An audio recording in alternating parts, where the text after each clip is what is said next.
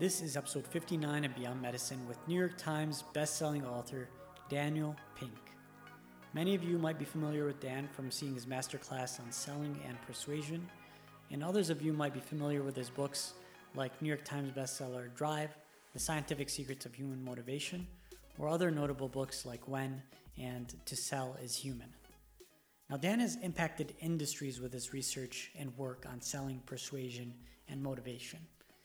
And we thought it'd be a great time to have Dan on the podcast to talk about some of the things that are leading to such poor incentives in our healthcare ecosystem and why lack of autonomy, mastery, and purpose are leading to things like physician burnout. Dan was kind enough to invite us over to his home and have this conversation, so we hope you guys enjoy it. It's very complicated because the whole healthcare system is awash in perverse incentives. So one element of it is that physicians, not always, but physicians typically get paid for doing stuff. Yep. So the more stuff you do, the more money you make. But it's not clear whether doing more stuff helps patients get healthier. Yep. And so if you do things that actually prevent bad stuff from happening, Yep. then you don't make money. Yep. Even though you're being a better doctor. So Yep. there's a perversity right there. Yeah. There is no incentive for doctors. There's no immediate economic incentive for doctors to get patients to eat more fruits and vegetables. There's no immediate economic incentive for doctors to get their patients to exercise more. Yep. There's no immediate economic incentive for doctors to find ways to help their patients become less lonely. Yep. And all of those things, as you know, as a family doc, are essential in people's healthcare. Now, where you do make money is on the opposite side of that. So someone who doesn't eat well and comes in with diabetes, there's some money in taking care of the diabetes. Yep. Someone who doesn't exercise and then ends up with some kind of injury or some kind of even chronic muscular condition, there's money in that. Someone who is loneliness and has a heart condition or a mental health condition because of that loneliness, there's money in treating that. But keeping people healthy, helping them achieve healthy behaviors, there's literally no economic incentive on that. Yep. And that's only the beginning of these perverse incentives. I think doctors know this. I think one reason I admire doctors is that they're willing to deal with all this crap. For who knows for how much longer. Right. Well, it's one reason that some people don't enter the profession in the first place. It's another reason why some people exit the profession. Mm-hmm. But even if you think about the payment scheme, I don't think we fully determined what is healthcare. Is it a public good? Is it a consumer good? If it's a consumer good, as some people like to think that it is, then it's the only consumer good we have where you're actually not really kind of paying for it. Yeah. And so you don't really care about the price. So everything in this office, from the equipment to the books to whatever, I paid for. So I'm conscious of the price. Exactly. But it's a hard problem, Rami, because I don't think that buying a desk is the same thing as buying surgery. Yep. And I don't know whether it's a great system for patients to be out there, shopping prices the way I shop a price for a car. Yep. But by the same token, you have, crazy. If you've seen hospital bills. Mm-hmm. Look at hospital bills, and they're charging you $100. Well, they don't even show you them half the time. Yeah. So it's a really messed up system, and I don't know the best solution beyond starting from scratch. Yeah. There's an interesting analogy that's often used in healthcare and specifically in primary care right now, with the way we use insurance for primary care services, preventative services, where you think about the essence of insurance, the way it was created was as insurance against catastrophes. Right. When something horrible happens, right. You have something to protect you, so you're not underwater.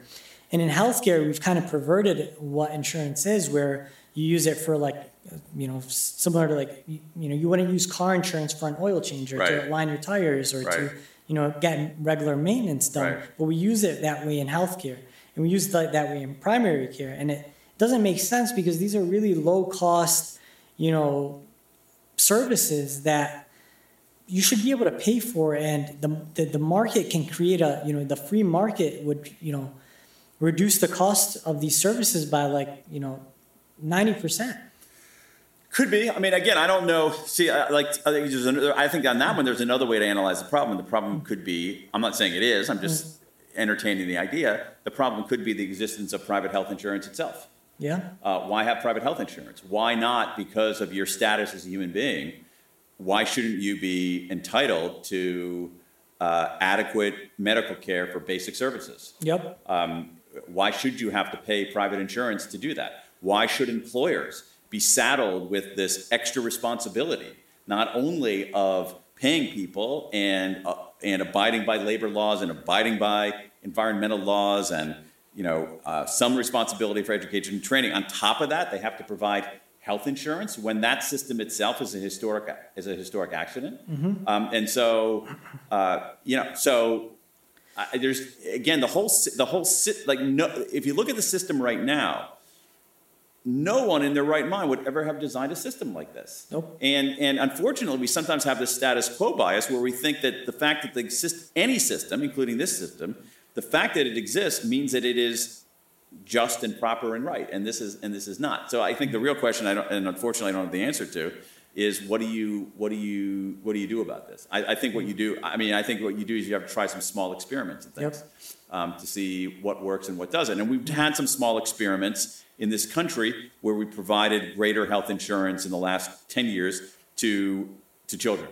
Mm-hmm. And that seems both economically wise and morally just. Yep. We have had, Medicare was a transformative thing in this country. It's why we have healthier older people. We would have, without Social Security and Medicare, we would have so many people in this country who were destitute and unhealthy. Mm-hmm. And so at one point, I think, again, without getting political about this, we see hints about what the right thing is to do. And the right thing, I think, is to let's take care of everybody because it's just. Yeah. And also, the dirty little secret is it's good for the economy.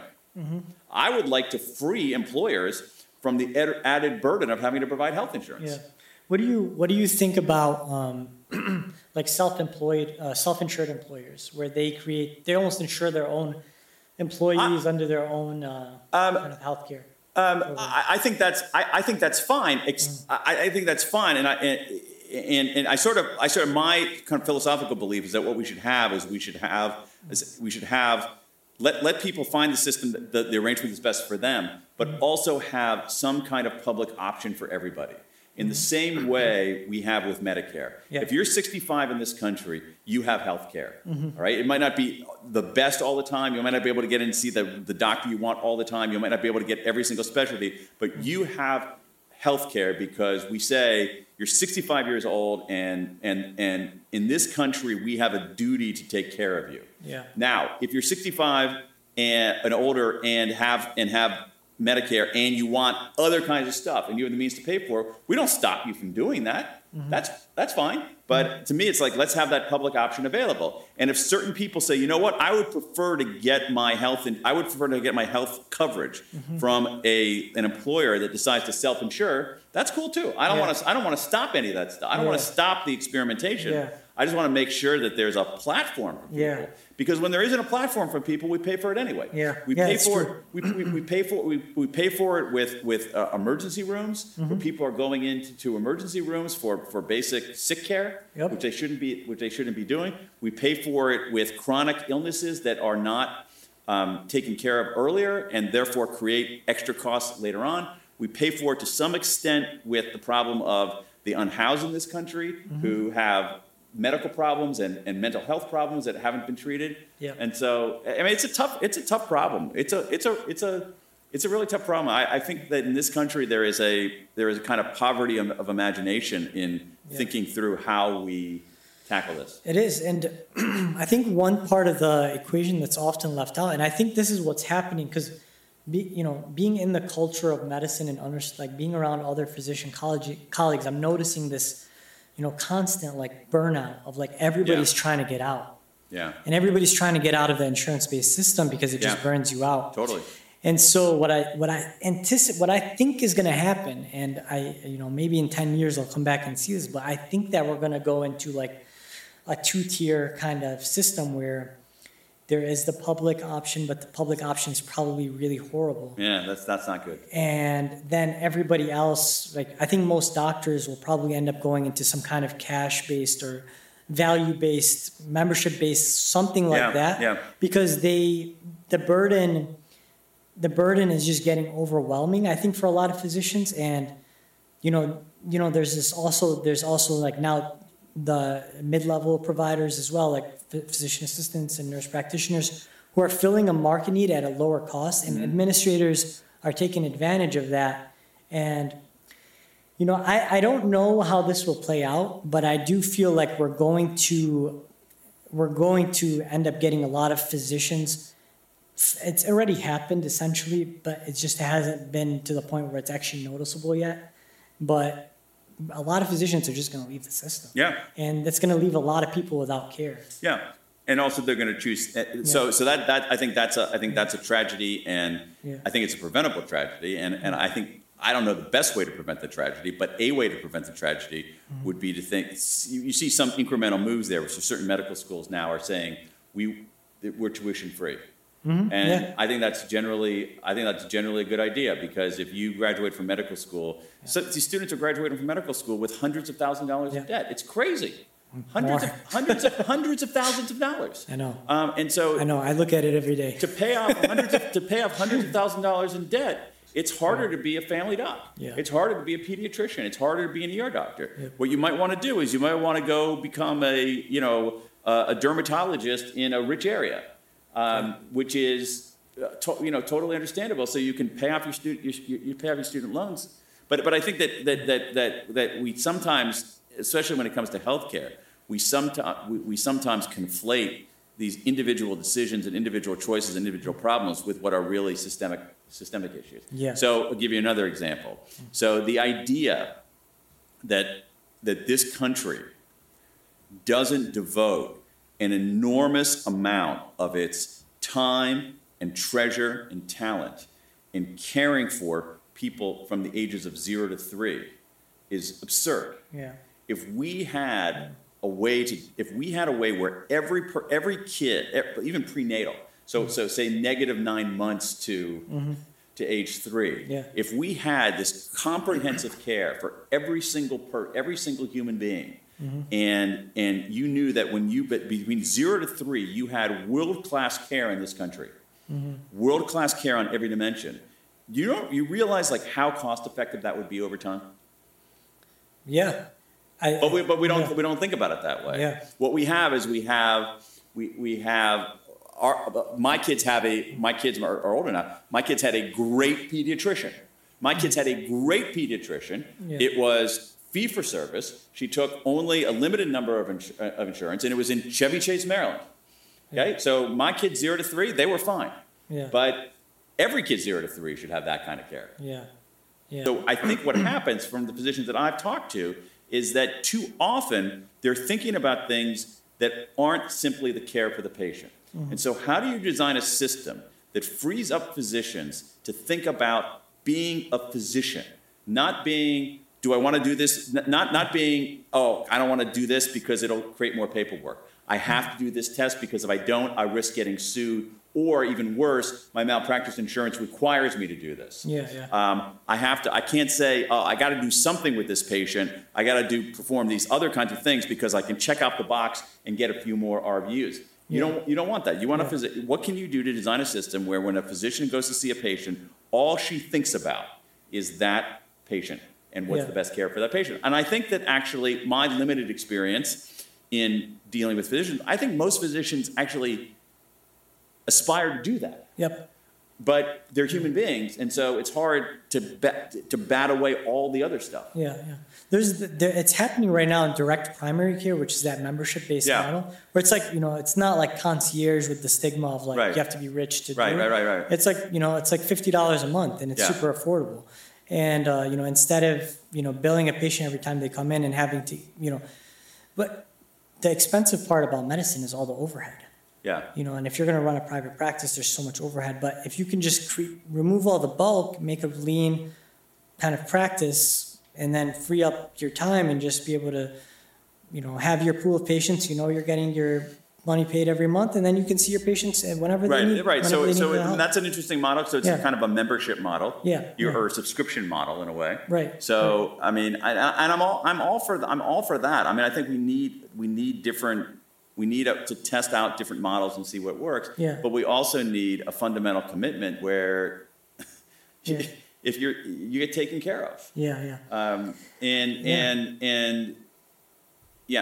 Yeah, and I think like if the government could figure out a way to subsidize kind of like almost like a card or like a membership for like almost like a direct membership for a patient of like, here you can go and choose a doctor and we'll pay this much a month for this doctor, and the whatever many tests, whatever many things you need, you're taken care of. And if that happens, I think that'd be a great solution.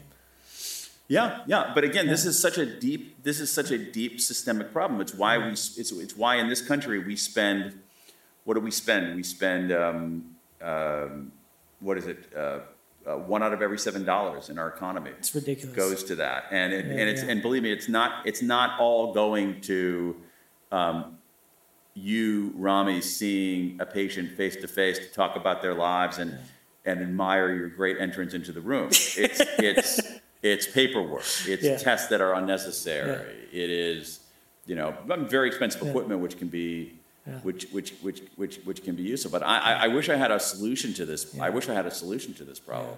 I mean, I'm like I feel like I'm the kind of doctor who is, okay at diagnosing, but has no idea what the prescription is. I think honestly, nobody knows the solution. That Amazon and whoever else, I forgot. Who but else. That came apart. Yeah, that fell. They couldn't even do it. Yeah. With billions of dollars. We're mere mortals. How are we going to fix this thing? But I think that, going back to that, physician salaries and staff salaries, that's only 8% of the entire healthcare spend. There's all the bulk of administration, and, the way we use the system is just horrible. But I think it's a problem that I do think physicians in particular have to kind of bind together to help solve, because I know doctors, for the most part, have, they care about their patients, and for the most part, doctors have gone into this profession because they really wanted to help their communities, help serve people. But I think that like we talked about, the process just grinds you down to nothing, and it creates a lot of resentment. And I've watched resentment grow in colleagues and myself and lots of people, and it's because it just, you dedicate your life to something, and then it almost takes a part of you. Yeah. And it leaves you kind of wow, if I don't fend for myself, if I don't do something to look out for myself, what am I left with? I'm left with just, depression and, debt.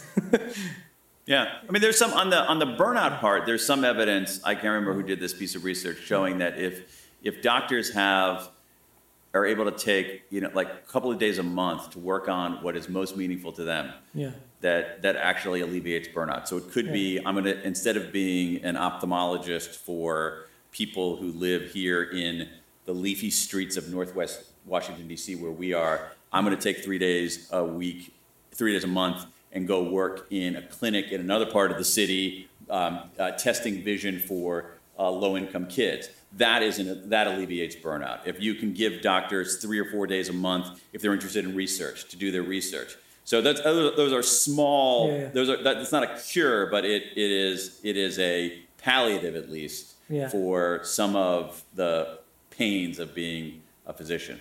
Absolutely. But it doesn't get to the root problem. Yeah, absolutely. And I heard one time I was talking to this doctor, and she was talking about how she had to see less patients per day because she switched to this different model of care. And she was just talking about she still does the same amount of work, but she felt like her soul was freed up, and that gave her extra energy to go and do pro bono work and to do things to care for her community. And I felt that resonated with me, because that our souls are sucked up in medicine, and it's it is a cultural thing. It is a thing of you feel trapped in a little bit in a way. You always have patients the next day, and the patients, you're always worrying about them. You have liability and things like that. So we need some soul freeing in medicine. I don't know how we can do that. Well, I mean, it's Yeah. it's a great way to Yeah. put it. So what is weighing on people's soul? What's weighing on people's soul is too much paperwork. What's Yeah. weighing on people's soul? So there has to be some kind of solution to that. Although part of the problem with that is this patchwork system that relies heavily on private health insurance. Mm-hmm. So what ways? So it's too much paperwork. I think that there is some. I think there's justification on the.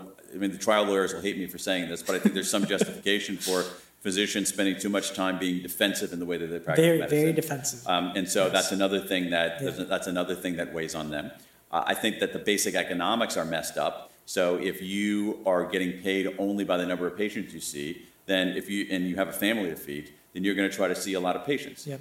And so, but you see some moves there where you have systems that pay doctors a set salary, and so that might. So I think if you systematically list what are the leeches on the soul of physicians, and then try to figure out how to remove each of those leeches, I think you can make things a little bit better. Yeah. What do you think about? But do you regret going into becoming a physician? Would No, you no. wish you had taken another path? No, I don't regret it at all. Would I do it again? Absolutely not. I would not do it again. What would you do instead? I don't know, probably just become a podcast, just do podcasts on. But like the thing is, like it's given me wisdom, it's given me experience, it's given me so much, relationships. It's given me joy, but it's given me a lot of stress. But I just don't think I could do the whole process again. Right. Because if you have here's the thing, medicine. If you are a certain personality type, you will do very well, and it's because it's a very linear, straightforward path, and it's just cookie cutter. Yeah. And you just got to do X, Y, and Z. And if you do X, Y, and Z, you're set. So for me, I struggled a lot because I didn't want to do X, Y, and Z. I wanted to do X, Y, Z, and then A, B, C, D. And I wanted to work on my projects. And I owned a business during medical school, and I felt like I was constantly being robbed of any creativity. I had no autonomy, and for me, autonomy was especially important. And in a hierarchy like medicine, you really have no autonomy. And that's like an 8-year process where you are kind of like that gets programmed into your brain when you're in a hierarchy for that long. Yeah. So for me, it really I had to really fight really hard not to get programmed, because I would catch myself getting programmed. I would catch myself falling into the trap of becoming like everyone else. And I became very resentful because I felt like this is who I am. I'm a guy that likes to be creative. I like to start businesses. I'm an entrepreneur at heart. And medicine is not made for people like me. Mm-hmm. And so I felt very resentful going through medicine because I felt like my creativity and my spirit of entrepreneurialism, or that my ability to do the things that I enjoy, was coming out and being transformed into this cancer of resentment towards the system I was going through. That's not good. Yeah. So I wouldn't do it again. I'm grateful for doing it. I'm grateful for the experience, but I just couldn't imagine having to go through that again. For my brother, who's type A and who's very linear, I don't think he's going to have a problem. For me, though, I just know it was really stressful. Mm-hmm. Yeah. So it's unfortunate that medicine is made that way, because you have to have some form of grading people, some form of assessing competence. Sure. So there's, I wish there were other ways to assess competence other than just taking a multiple choice exam, but I guess, you have patients' lives in your hands, so there has to be, Oh yeah, absolutely. Yeah. Absolutely. yeah. I mean, yeah, I think it's there is a culture, at least what I've seen from the outside, certainly in preparing physicians, there's a culture of testing your fortitude as much as your intelligence, or testing your ability to. Are you righteous enough? Your ability to withstand, your ability to suffer, Yes. your ability to take the blows. Who can be more? And there might be a logic to that, because if you're gonna freak out because you got a bad grade in organic chemistry as an undergraduate, then you probably shouldn't be a doctor. If you're gonna freak out because you got a low grade on your MCAT, you probably shouldn't be a doctor. That's Because you're going to every deal with a pre-med, though. lot, you're going to deal with much more shit as a doctor. Yeah. You're going to have people who die on you. You're going to make mistakes and it's going to hurt people. Yeah. You're going to have people coming to you in need and not know what to do and have sleepless nights because of that. Yeah. So as an outsider, Yeah. I actually think that some aspect of the hazing Yeah. is valuable Yeah. because we're testing I do agree. fortitude and grit. Now, I don't think it should be entirely an endurance. I don't think it should be entirely an endurance contest. Yeah. It is. There is this. It does harden you in a way. It does toughen you up a bit. Particularly for females, I think they have. I think they also get they bear more of the blunt. They get. It's a lot worse for them because it's especially if you're in a specialty that's all men. Like I've seen a lot of female colleagues get really like hardened, where like they've almost like become like really like resentful towards the system because they've had to become a certain way to survive in the medical culture. So it does toughen you up, but it does also, I think there's probably better ways to do it. I think, but I don't know. I don't like to discourage people from going into medicine because we need doctors. I just like to create conversations that show that, look, we have to change something because it's not attractive to become a doctor anymore. Like all the debt, What's been your experience as a patient? As a patient, I'm the worst patient ever, as my girlfriend here will tell you. How? Why? Just because I think I can fix it. Oh, I see. Okay, yeah. So I guess doctors are notorious for thinking that, but I guess for me as a patient, I've always been a little bit more like I wanted to get into a more health optimization, where I wanted to be proactively addressing my health. So I always felt like I was like a step ahead of the curve of what we were learning in medicine. Right. Because I was always like reading the latest science and like reading the latest biomarkers and things like that. We weren't even touching like in just regular family practice because we were just sticking to our bread and butter of treating blood pressure, cholesterol, diabetes. That's like our bread and butter, and then any acute problems that come up. So I wasn't learning how to become a healthier person or how to be more optimized, quote unquote. So I was always looking for that from a healthcare provider. And to be honest, it's not even doctors that are really doing that kind of work. It's more like coaches and. Interesting. Yeah. So as a patient, I mean, I don't know. I guess I just go to one of my friends at this point. Yeah. It's not a. I mean, I don't like the idea of having to wait a whole week to get an appointment and then wait in a waiting room and get a 20-minute appointment of I know what's gonna go down. I do the drill all the time, so. I mean, if I want to see a specialist, like I want to see the best specialist. If I need neurosurgery, I want to see the best neurosurgeon. Like highly specialized things like that.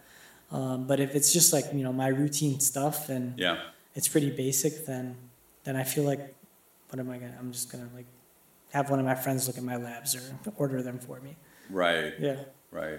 What do you think about AI being a factor in physicians? This is my question to you, actually, right? Like a lot of it. It already is. I think a lot of it. I think it could happen in medicine. Think about diagnosis. Diagnosis at some level, not entirely, is a set of decision trees. Right. And is it this or that? Yes or no. Is it this or that? Yes, no. Is it this or that? Yes, no. And software does that pretty well. Yeah, exactly. And I think primary care, especially, if it's not, I think the relationship between doctor and patient will never be replaced because it's it's a very strong bond.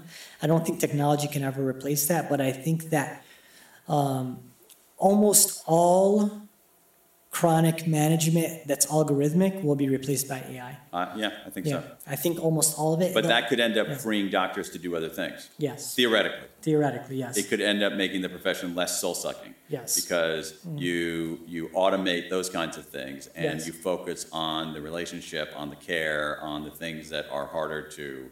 It will be a 100% relationship-based practice.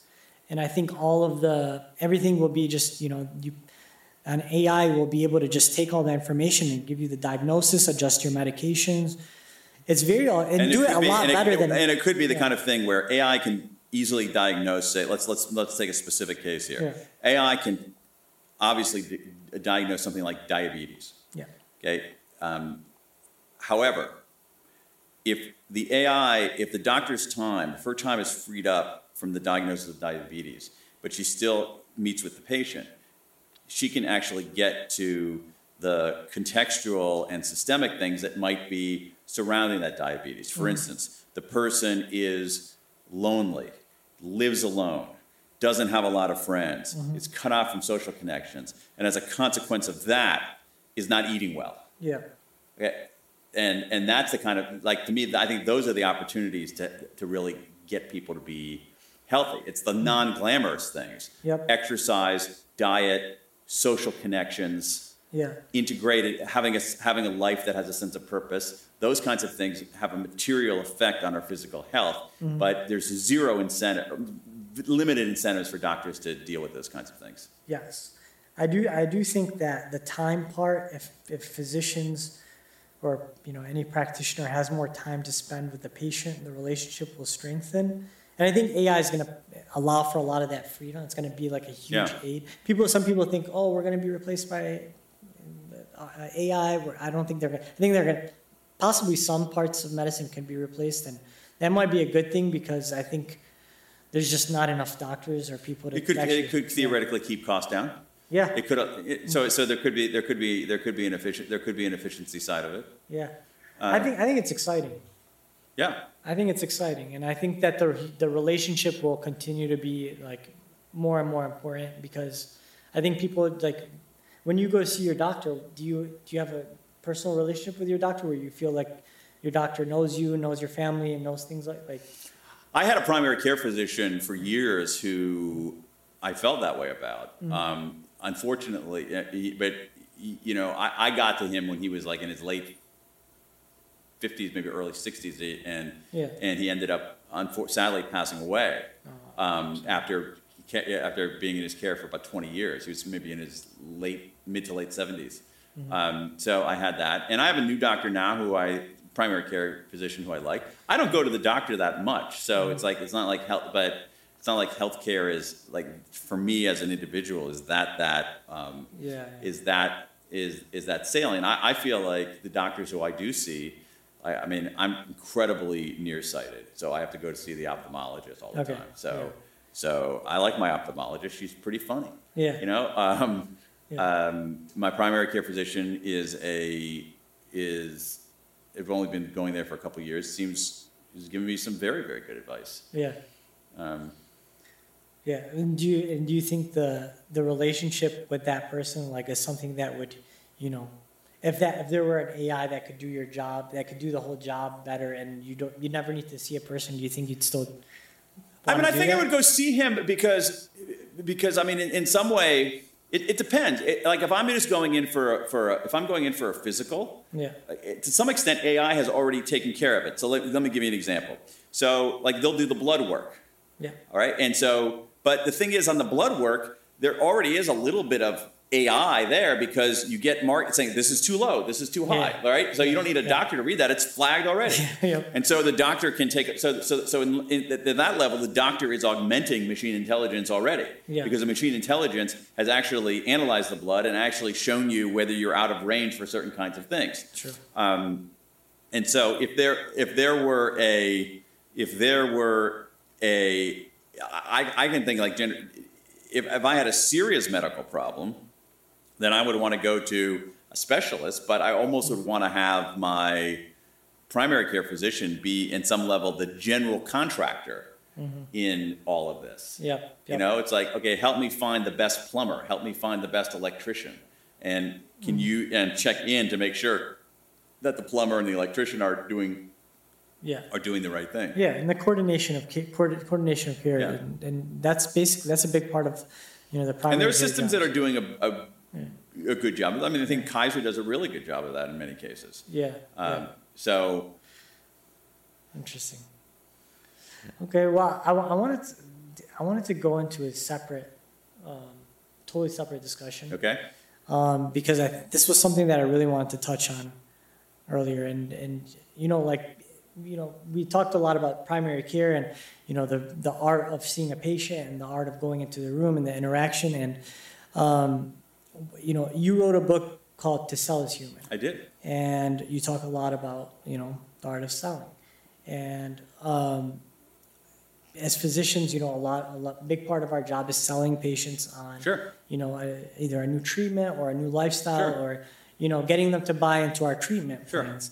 And I think as physicians, we think of sales as kind of like, I think maybe not all physicians do, but because physicians are being sold all the time by device companies and pharma and all that, they think it's sleazy. Yeah. But really our jobs, a lot of the times is selling patients. Sure. So it's an art form. And I'd love to just dive into like some things that, you've done in research over the past about, selling and how that applies to doctors.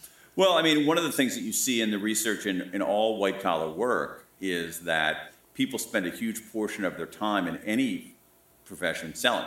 Yeah. So physicians obviously are trying to get patients to do things or stop doing things, but bosses are trying to get their employees to do things or not do things. And so there's an element, teachers, nurses, lawyers, people who work in ad agencies, accountants, like we're all at some level persuading and cajoling and convincing all the time. To some extent, I'm doing that right here in this conversation. Yeah. And so it's a big part of people's lives, and there's a way to do it ethically and there's a way to do it ethically and effectively.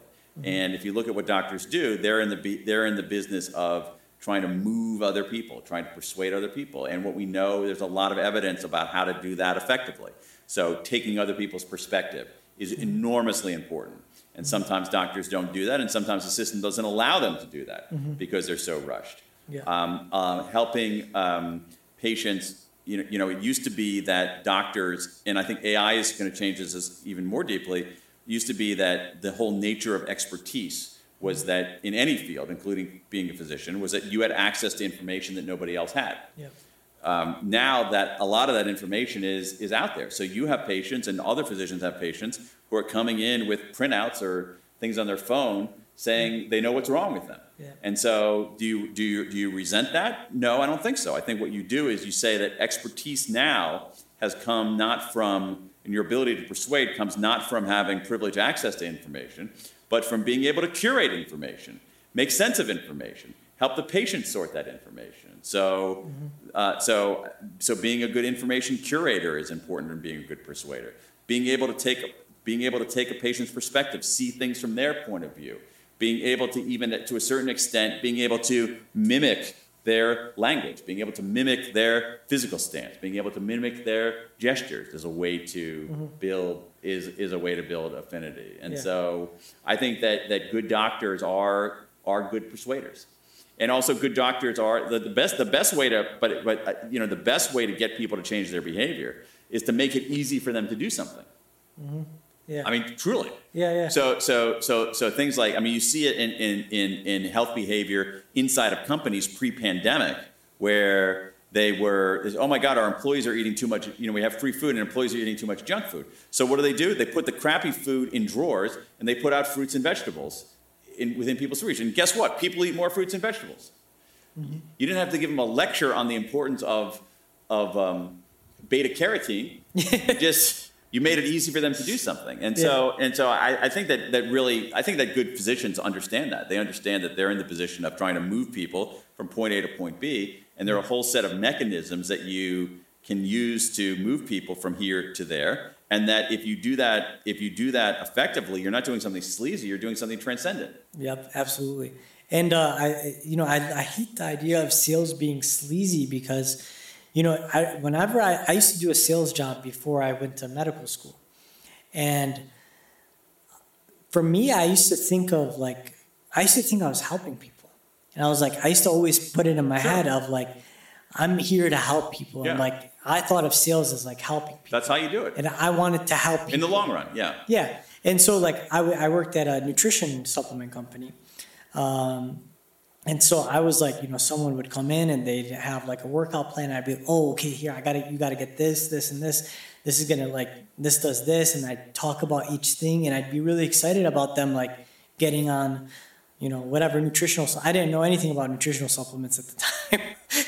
There's a little, that's a whole other conversation. But it's the art of helping someone reach their goals, or the art of helping someone, it's just, for me, it felt like I was helping. I didn't feel like I was ever selling. And I think that's what really good salespeople do. And I think when, as a physician, you're not ever labeling something sales. You're trying to help a patient by trying to convince them to do something and get them to buy into that. And for me, what's worked is, always first, before I can ever change anyone's mind, like I feel like I need to have good rapport. Right. If I have good rapport with them and they trust me and they like me as a doctor, then that's half the battle. And then, the other thing is, like you said, can I make one little step that's going to help them, that they're going to be able to achieve, and then reward them for that. And I think rewards sometimes work in that. And my way of rewarding a patient is just like being, wow, like, we did what we said we were going to do, the amazing job. Let's keep doing it. Let's do this again. And let's, check back in a month, and let's now, instead of just eliminating bread, now let's eliminate pasta too out of the diet. So it's like one actionable step and then another actionable step. And I love that you mentioned that. Right. No, but I think that it's super important. I think that good doctors know it. I think good doctors know it instinctively. And one of the things in any kind of profession, but certainly in a profession where you're trying to change people's behavior, is the capacity to get out of your own head and see things from someone else's point of view. Absolutely. And that's, most of us are pretty bad at that. Yeah. But we can get better at it. Yeah. If you were a doctor, what kind of doctor would you be? I think I'd be a pretty terrible doctor, actually. What? No, I think you'd be a really good doctor. No. I think you'd be a really good doctor. I think it'd be You're either a neurosurgeon or a pediatrician. There's no way I'm going to be there's no way I would be a neurosurgeon. There's no way I would be a surgeon. I'm not cutting people up. They're like two opposite ends of the spectrum. And also the other thing about this is that I've tested very, very poorly on spatial reasoning. So the idea of sort of cutting into a three-dimensional object called a human being is probably not what I should be doing. Yeah. I would probably, I think that I would be more, I think I'd be more likely to be maybe family medicine, actually. Really? Yeah. So I could see that. Dealing with the whole gestalt of people's lives, or possibly a psychiatrist, because I could totally see as a writer, I like hearing people's stories. Yeah, I could totally see And I'm also interested in the brain, and so psychiatry is really about, at some level, diseases of the brain. Yeah. Well, you understand people. I think you have intuitive sense.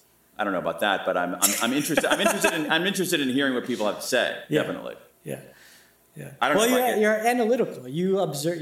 I'm analytical, but I had no desire to ever become a doctor. Yeah. I hope. Yeah. Law school's enough, right? No, I didn't. I never really. It's interesting. I never thought of it. I never it was never sort of like in the. Didn't seem like what I would be particularly good at or what I would enjoy. Yeah. Interesting. What made you go into why'd you go into law at the time? Well, I mean, at the time, I was really interested in politics and public policy, and that seemed like a good thing to do. Yeah. I was also a middle class kid from the Midwest, and so I felt like if I didn't have a graduate degree, the world would collapse beneath me, and I'd end up on the street. Yeah. Where in the Midwest? I grew up in Central Ohio. Oh, okay. That's super Midwest. It's Midwest. There's nothing super about it, though. That's funny. Well, I'd like to end this podcast just by, thanking you for the time and the conversation. It's been really fun for me to kind of talk about these things that I've been weighing on myself, and I think weighing on our community as well. I think doctors, I think they've all been feeling really stressed out over the last year and a half, and I think they haven't felt heard. I think the news and COVID and I think a lot of doctors just got really burned out, and I'm just trying to really showcase physicians and showcase the problems in the healthcare system that we're in, and highlight like the problems that we go through in our community. And one way about addressing these problems is understanding that the way we do business and the way we're incentivized and the way that we are not allowed to pursue our autonomy, our mastery, and our purpose is leading to a lot of that. And the books you've written are probably great resources for doctors to check out. And well, thanks. Yeah. I hope so. Well, great. Thank you, Dan.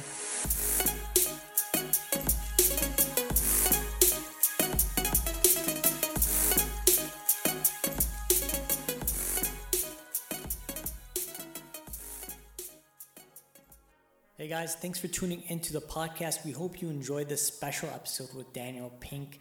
Do us a favor if you could like and share this episode with your friends. Take a screenshot of the podcast, post it on your story, tag us on Instagram or LinkedIn at Beyond Medicine or Beyond_Med. We'll shout you out, guys. It'll help us grow our podcast. Once again, thanks for tuning in. Thanks for being a part of our Beyond Medicine community. We hope to see you next time.